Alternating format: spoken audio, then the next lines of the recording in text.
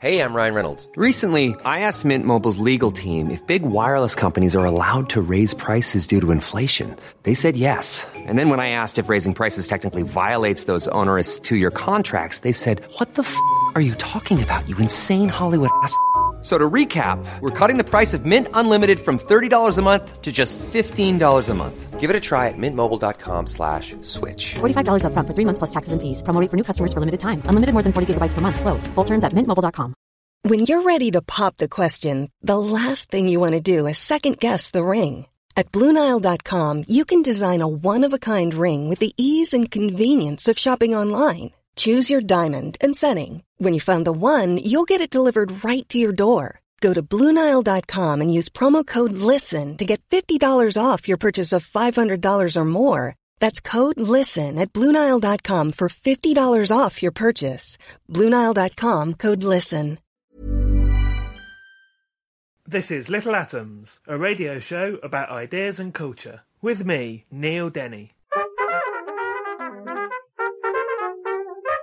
This week, Lars Eier on his latest novel, Nietzsche and the Burbs.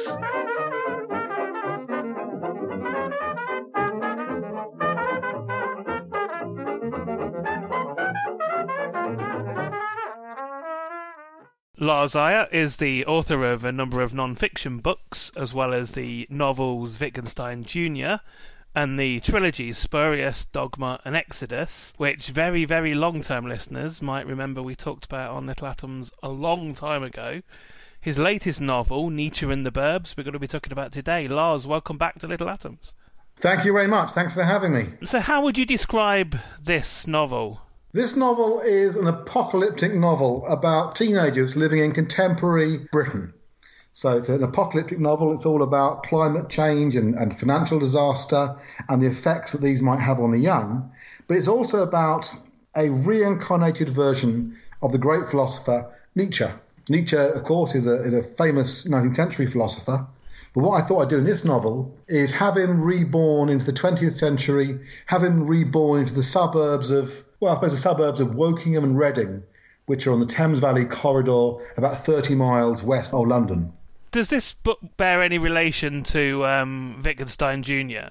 Well, I think of this book as being the second part of a trilogy. And all three books are set in contemporary times, and they feature a reincarnated philosopher. So Wittgenstein Jr., Wittgenstein is somehow born again and finds himself in contemporary Cambridge University. In this novel, Nietzsche finds himself in the Thames Valley along the M4 in some mediocre estate. In the third novel, which I'm writing at the moment, the great philosopher Simone Weil finds herself reborn in contemporary Manchester as a PhD student. So that's the idea behind these three novels. They're a kind of cycle. They don't have overlapping characters or plots or anything like this, but the same kind of story is being told in each one. So let's talk about why, as a teenager then, what's the sort of the unique milieu of teenage life that makes them appropriate for a reincarnated Nietzsche? Well, teens, since Nietzsche's death, have had a fascination with Nietzsche's work. And one of the reasons for this is because Nietzsche's philosophy can allow us to understand this, what Nietzsche calls nihilism, this sense in which things don't mean anything, things don't seem to have any importance or any ground. And what's wonderful about teenagers is they can see through adult imposture, adult lies. They're impatient with all the ways in which we try to reconcile ourselves with the powers that be. And teenagers are drawn to Nietzsche, just like my teens in my work of fiction are drawn to the reincarnated Nietzsche. They're drawn to Nietzsche because Nietzsche allows them to express both the sense that things don't mean anything, but also allows them to seek a source of meaning, to find something that will transvalue their lives and lift it up into meaning and purpose and significance. And I guess on a sort of wider level, I mean, you do academic work on European philosophy as well, but your novels are all very funny. What makes European philosophy a suitable subject for comedy in your eyes? I suppose because European philosophy has been received in a very curious way in this country, often with a great deal of hostility. I worked in philosophy for many years, probably about 20 years, and you'd be amazed at the hostility, even the racism that you'd find among philosophers in the UK to philosophers from the continent. And one of the things that made me feel, as a philosopher interested in European thought, is something of a buffoon, something of an idiot. And I suppose that's a sort of internalized self-dislike or self-suspicion, something of that sort. And indeed, I think it marks many of us who worked in the area of European philosophy or still work there. It's this kind of humour which comes from a sense that you shouldn't be really reading this stuff. This stuff is not proper British stuff. It's not proper analytic philosophy. So the title, Nietzsche and the Burbs, both refers to a band that the group of teenagers who we'll come to in a moment. We'll look at some of the characters, but they form a band called Nietzsche and the Burbs. But of course, the story is also about the reincarnated Nietzsche, literally in the burbs, in the suburbs. Tell us something about the setting. So you mentioned that it's Wokingham, and obviously Reading features as well, but this area of the sort of dormitory suburbs of London as a setting for this book, tell me why. Well, this is a part of England where I grew up. I spent most of my years growing up in the town of Wokingham. We moved out from London. We moved out from Southall in the west of London. And moving to Wokingham was a real shock for me. Because moving there, you're moving to a much more affluent place. You're moving to a place which is very solidly middle class, where children judge you on what you wear and even the kinds of socks that you wear. And that coming from Southall was absolutely amazing to me. Wokingham is a very, very middle class place. The centre of town is very prosperous. But as you leave the town centre, what you get instead are these just endless housing estates. And in fact, Wokingham is one of the fastest growing parts of England in the 80s and 90s. Housing estate after housing estate after housing estate sprang up all over the place. And what characterises Wokingham? Well, it's a safe Tory seat. It has been for decades. It's prosperous. There's a lot of wealth there. A lot of the big companies of our time have their headquarters there or have major branches there. I saw recently there's pretty much full employment in Wokingham. I mean, there's jobs for the taking. So growing up there, the feeling was that you'd, go to university, go off and study, then come back and get a job in one of the IT companies or something related to IT. There's a whole life waiting for you there. But for my friends and I growing up in Wokingham, the place filled us with despair. We didn't really know why. We didn't really know what it was. We weren't poor. We were living in decent enough places in a pleasant green area. But there seemed to be an absence of meaning, an absence of life, an absence of intensity. And it's something we only really got a sense of as we came into contact with other people from other places. It was really moving to working class parts of Bracknell, pubs in Bracknell, where people actually had fun, had a laugh in an open and overt way. It was going to university. One friend of mine went off to the University of Sussex. I went up to the University of Manchester. And both of us came into contact in different ways with a lively scene, fun and laughter and music and going out. And this seemed a world away from dreary old Wokingham, from the Thames Valley. Let's talk about Chandra, who's the narrator of the story. Who is he? Chandra is a second-generation Indian. I am too. I'm half Indian. So Chandra allows me to think about some of the aspects of Indian culture, of people who've settled over, people whose parents settled over in England, and how they fit in or don't fit into contemporary society. So Chandra is someone in the novel, like all my characters in this novel, all the major characters. He has what you might call, what Nietzsche, the historical Nietzsche, would call a will to nothingness, a drive to self-extinction, a drive to death. Chandra is particularly fascinated with death, with dying. And in my presentation of Chandra as a character, I draw on Hindu mythology and Hindu religion. In particular, Chandra identifies with the figure of Shiva, the god of death, I suppose, the god of destruction, the god who covers himself in ashes, the god who meditates, the god who smokes marijuana, the god of the sadhus, the people who reject society in India and wander through the mountains begging for alms. So that's who Chandra identifies with. And he also finds, the prospect of self-annihilation in the manner of Kurt Cobain very attractive. The manner of self-annihilation that you find in the young Rimbaud. So Chandra is someone who's drawn to death, drawn to various forms of religiosity, which we don't really find in the West. He wants to revive practices of sacrifice that even in India disappeared about 3,000 years ago. So that's the Chandra of my novel. He's someone who wants to re-mythologize the world. He wants to instigate a death of God religion and discover through that a missing intensity to the life in the suburbs. And at the beginning of the novel, he's friends with a group of people, Art, Paula, Merv. Tell us something about the rest of the group. Yeah, all of them, you see, are characterized by some kind of death drive, some kind of hatred, something which they have to, in the novel, overcome in some way. So Art is someone who hates his own body.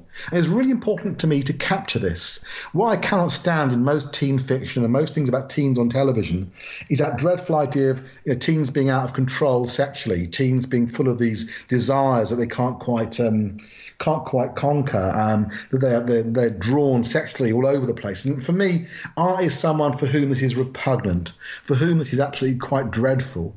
He feels a repugnant towards sexuality, towards the body. He's an ascetic in that sense. He's someone who embodies an asceticism driven away from the body, driven vaguely into a form of Buddhism. He's interested in Christianity as well in some sense, and he's interested in the arts. So that's what drives him. He wants to move away from the body, away from desires, into, in some sense, the arts. Another character, Paula. Paula's someone who hates the suburbs. She's a lesbian. She doesn't fit in. What she doesn't like is not the fact that she's excluded from society. It's the fact that she's included all too readily. The teachers at school want to recruit her as a kind of figurehead for lesbianism. They want her to be some kind of exemplar to her fellow pupils. And that's a role which she cannot stand. So she's driven towards a hatred of the suburbs, hatred towards her parents and the hypocrisy which for her they embody. Paula hates being patronised. She hates being pigeonholed. And all she's doing is hoping that somehow she'll escape to Manchester, where she's going to study at university. My character, Merv. Merv is an unusual sort of fellow. I present him in the novel as the last working-class person in Wokingham. Wokingham is tremendously middle class. But Merv is the last working-class person. His father, when he worked, did manual work. And it recalls to me the way in which, middle-class Wokingham was extraordinarily prejudiced against working-class people. It was probably very, very striking when I was growing up. They were very racist in Wokingham, particularly anti-Semitic. They could not stand the working classes, and they were snobs. So Merv is someone who, I suppose, feels his snobbery in some way. Once upon a time, he was a nerd. But he's been rescued from his nerdom by his bunch of friends. He's been pulled out of the computer room. He's someone who, at the beginning of the novel, is very shy and retiring, but he undergoes a religious transformation, a spiritual transformation, and he becomes rather like a character from Dostoevsky.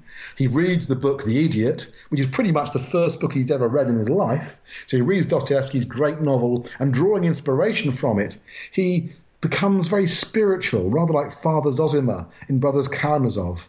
He's someone who's capable of uttering profundities. So Merv really transforms through the novel, as all my characters do, because they're all moving away from the will to nothingness to some kind of affirmation.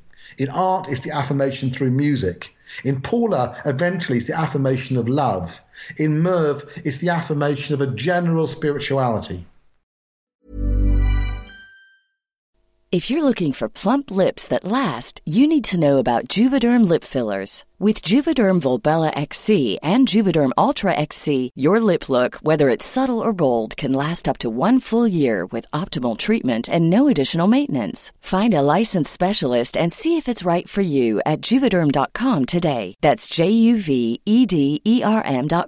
Add fullness to lips in adults over 21 with Juvederm Volbella XC or Juvederm Ultra XC. Do not use if you have severe allergies or a history of severe allergic reactions, or if you're you're allergic to lidocaine or the proteins used in Juvederm. Tell your doctor if you have a history of scarring or taking medicines that decrease the body's immune response or that can prolong bleeding. Common side effects include injection site redness, swelling, pain, tenderness, firmness, lumps, bumps, bruising, discoloration, or itching. As with all fillers, there's a rare risk of unintentional injection into a blood vessel, which can cause vision abnormalities, blindness, stroke, temporary scabs, or scarring. For full, important safety information, visit Juvederm.com. I'm Sandra, and I'm just the professional your small business was looking for. But you didn't hire me because you didn't use LinkedIn Jobs. LinkedIn has professionals you can't find anywhere else, including those who aren't actively looking for a new job, but might be open to the perfect role, like me.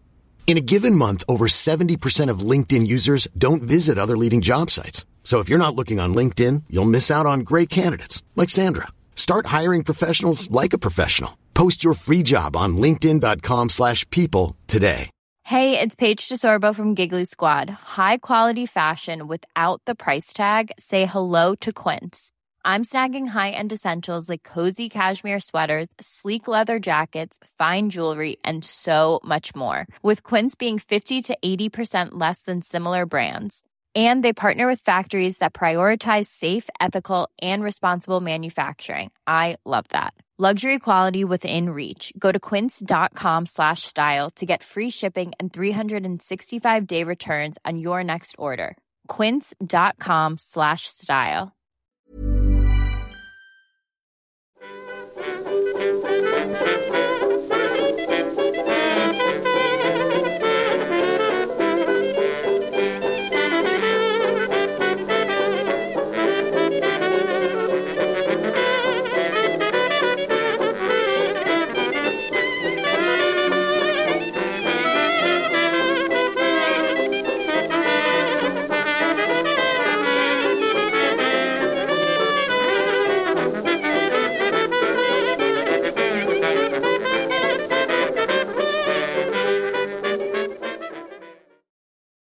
You're listening to Little Atoms. I'm Neil Denny. Today I'm talking to Lars Eier, and we're talking about his latest novel, Nietzsche and the Burbs.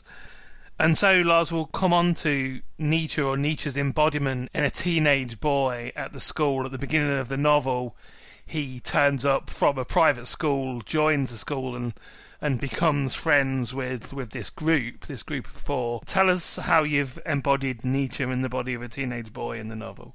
Well, Nietzsche is someone I wanted to capture as a sort of aristocratic fellow, someone who's at a remove from the comprehensive school in which he finds himself at the beginning of the novel. So Nietzsche is someone who has real scorn for people around him and a real hatred of the suburbs. He's from a fee-paying school. It's called Trafalgar College in my novel. Now, crucially here, Nietzsche is not someone from wealth. His father was a teacher at the school, and his father is someone that Nietzsche, my character Nietzsche, describes as a mystic. The father has died, and the family have to move away from the school. They've lost their grace and favour home. They've lost Nietzsche's scholarship. And Nietzsche himself has been ill for a couple of years, mentally ill. And Nietzsche then has to go to the local comprehensive to finish off his sixth form studies. So he's about 17, 18, probably a bit older than that actually, maybe 19 or 20 by the time the novel begins. He has his 2 years out. And in his time in the suburbs, he's had a kind of, what would you call it, a vision of some kind. He's had an experience of the suburbs which is very profound. The idea for Nietzsche is the suburbs are the place in which nihilism has actually become incarnate in everyday existence. Nihilism, for the first time in human history, is everywhere. It's the very way in which people live. So my character Nietzsche thinks of the historical Nietzsche as a prophet of what my character Nietzsche finds around him in contemporary Wokingham, in the suburbs. And what Nietzsche finds around him in Wokingham is a mediocre form of life turned upon life. But even as he finds this, Nietzsche also thinks that life in Wokingham, that life in the suburbs is a kind of test. And if you undergo this test, if you're able to live in Wokingham and ask that you live nowhere other than in Wokingham, if you're able to consider that your life might only ever be in Wokingham and doing Wokingham things with Wokingham people, if you can stand that thought, then maybe you can break the hold of nihilism. And in this, my character Nietzsche parallels what the historical Nietzsche called eternal recurrence, or the eternal return, the attempt to will everything that happens to you and everything that happens around you, to will it as though it's exactly what you wanted, exactly what you would have affirmed in the first place. And through this trick, my character Nietzsche wants to transfigure the meaning of the suburbs, to actually make it a meaningful life to live in the suburbs. It's rather an improbable project, but no less improbable than the one the historical Nietzsche sought to realise in his own life and in his own philosophy. I want to talk about a couple of other writers that feature in the story and talk about, what their sort of role is in it. And I guess you've already mentioned Dostoevsky and that, that Merv becomes, consumed by the idiot. But tell us something more about Dostoevsky in this story. Yeah, Dostoevsky for me embodies a Christianity which I don't really find in Western Christianity. For me, it's a distinctly orthodox form of Christianity, which I suppose in many ways, it does resemble Francis of Assisi, that sort of Christianity. A Christianity which looks to the natural world, looks to animals and birds and looks to plants and flowers and finds in them some evidence of I suppose, grace or the divine, something of that kind. It's almost a pantheistic Christianity. At least that's how I understand it in Dostoevsky. And what I was thinking of in Dostoevsky's work was the character, the idiot. And the idea of Dostoevsky is, in his novel The Idiot, he was going to embody a pure human being, someone Christ-like, someone who's a kind of Messiah. What's fascinating about Dostoevsky is that he doesn't allow this idiot his redemptive role. He's not simply a reborn Jesus, because whenever the idiot of Dostoevsky's novel, and his name in the novel is Prince Mishkin, whenever Prince Mishkin, the idiot of the novel, whenever he comes into a new situation, things seem to go wrong. Things seem to fall apart. His very presence destabilizes the world. And far from redeeming the world, the idiot leads to a double murder and to the insanity of the idiot. He goes back to live in a mental institution. That's the wonder of Dostoevsky. He both presents a very appealing and attractive Christianity, but also shows that this form of Christianity is something which really can't survive in the world as it is. And that's one of the reasons I've always been drawn to that peculiar novel. And it's a very uneven novel. It's really up and down. Some parts of it are just rotten and boring and dreary. But the first and the last books of it, the first and last parts of the novel, are absolutely mesmerizing. So that's Dostoevsky in the novel, in my novel. And I remember years ago when we talked about your previous trilogy, we talked about the influence of Samuel Beckett on those books, and Beckett features in this novel as well. So can you talk about your Beckett novel? Yeah, I've forgotten about that. Of course, yes. Beckett in the novel. Well, when I was growing up, I found Reading University Library a wonderful retreat.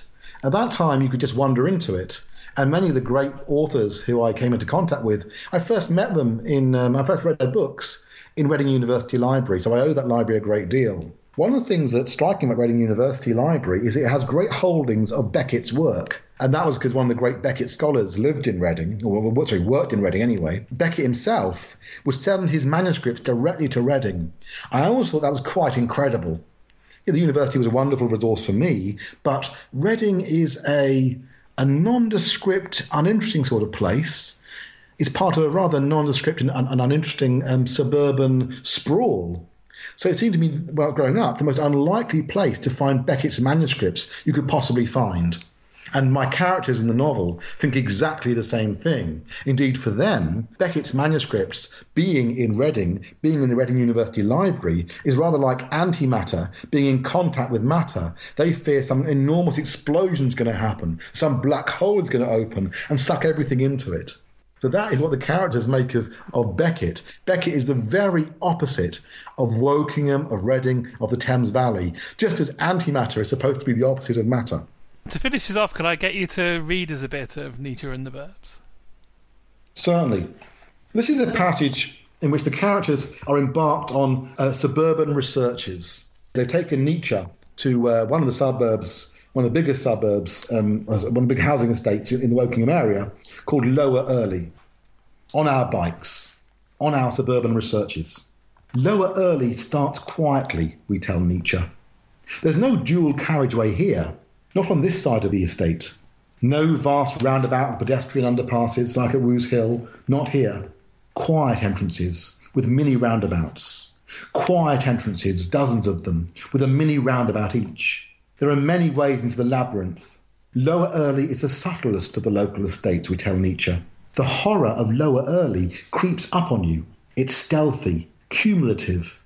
It takes time to gather momentum. You hardly notice it at first. It isn't even strongly marked off as an estate. It's only gradually that you recognise the horizontal rhythms. It's only gradually that the houses come to seem more uniform, more identikit. And by that point, it's too late. By that point, you're screaming inside. That's why you should never walk into Lower Early, we tell Nietzsche. Don't risk it. You need wheels in Lower Early. You need to be able to get out and quickly. Press the equivalent of a panic button, the eject button. At first, it doesn't look so bad, Lower Early, we tell Nietzsche. The essential nature of Lower Early is hidden. There are mature trees here. The houses aren't crammed up to the edge of the road. There are front gardens, small ones, it's true, but gardens nonetheless. And there are fenced-off back gardens. And there's money here, we tell Nietzsche.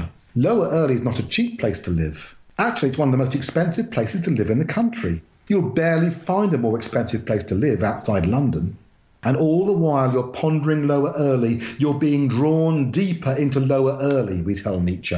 All the time you're contemplating Lower Early, you're becoming mired in Lower Early, lost in Lower Early. And the essence of Lower Early is revealed only when you are lost, profoundly lost, in the depths of Lower Early. Only then do you come to know what Lower Early is.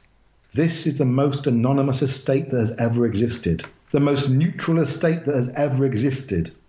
The scale of it, the largest private estate in Europe, the sheer size of it, there's probably nothing to rival it in the world. And there's nothing haphazard about it, nothing left to chance. It's been carefully planned and maintained, meticulously crafted, as though it were part of some government initiative, as though there were a deliberate experiment in low-meaning living. There's still life here, that's true. There are parts with children playing. Amazing, the tenacity of life. Amazing, life's adaptability. It's like the strange life 5 miles down in the ocean. But what kind of life is this after all, this life in the depths of Lower Early? People survive, people go on, the years pass, but what happens here? Slow, very slow, nervous breakdowns, that's what. The slow, very slow build-up of poison in infinitesimal doses. A lifelong poisoning, a lifelong strangling, a lifelong murder. It takes a lifetime to die in Lower Early. You die of the suburbs, you know, although you think you die of cancer or of heart disease. You're given your death sentence by the suburbs, even though you think it's breast cancer or brain cancer or arteriosclerosis. The suburbs seep into you, drip into you. It's subtle. You don't really notice it. You think to yourself, it won't touch me. It won't get to me. By the time you realise it's too late, it's happened. It's reached your lymph nodes. It's reached your bones. You're a terminal case, but it will take a lifetime to finally die.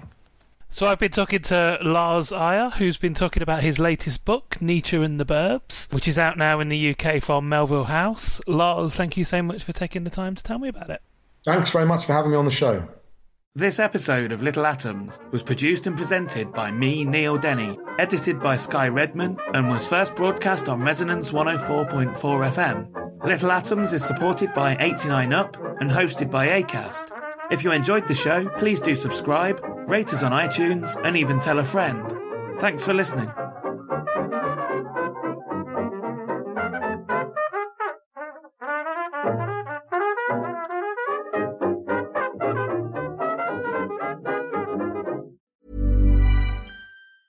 Mom deserves the best, and there's no better place to shop for Mother's Day than Whole Foods Market. They're your destination for unbeatable savings, from premium gifts to show-stopping flowers and irresistible desserts. Start by saving 33% with Prime on all body care and candles. Then get a 15-stem bunch of tulips for just $9.99 each with Prime. Round out Mom's menu with festive rosé, irresistible berry chantilly cake, and more special treats. Come celebrate Mother's Day at Whole Foods Market. Hey, it's Paige DeSorbo from Giggly Squad. High quality fashion without the price tag. Say hello to Quince.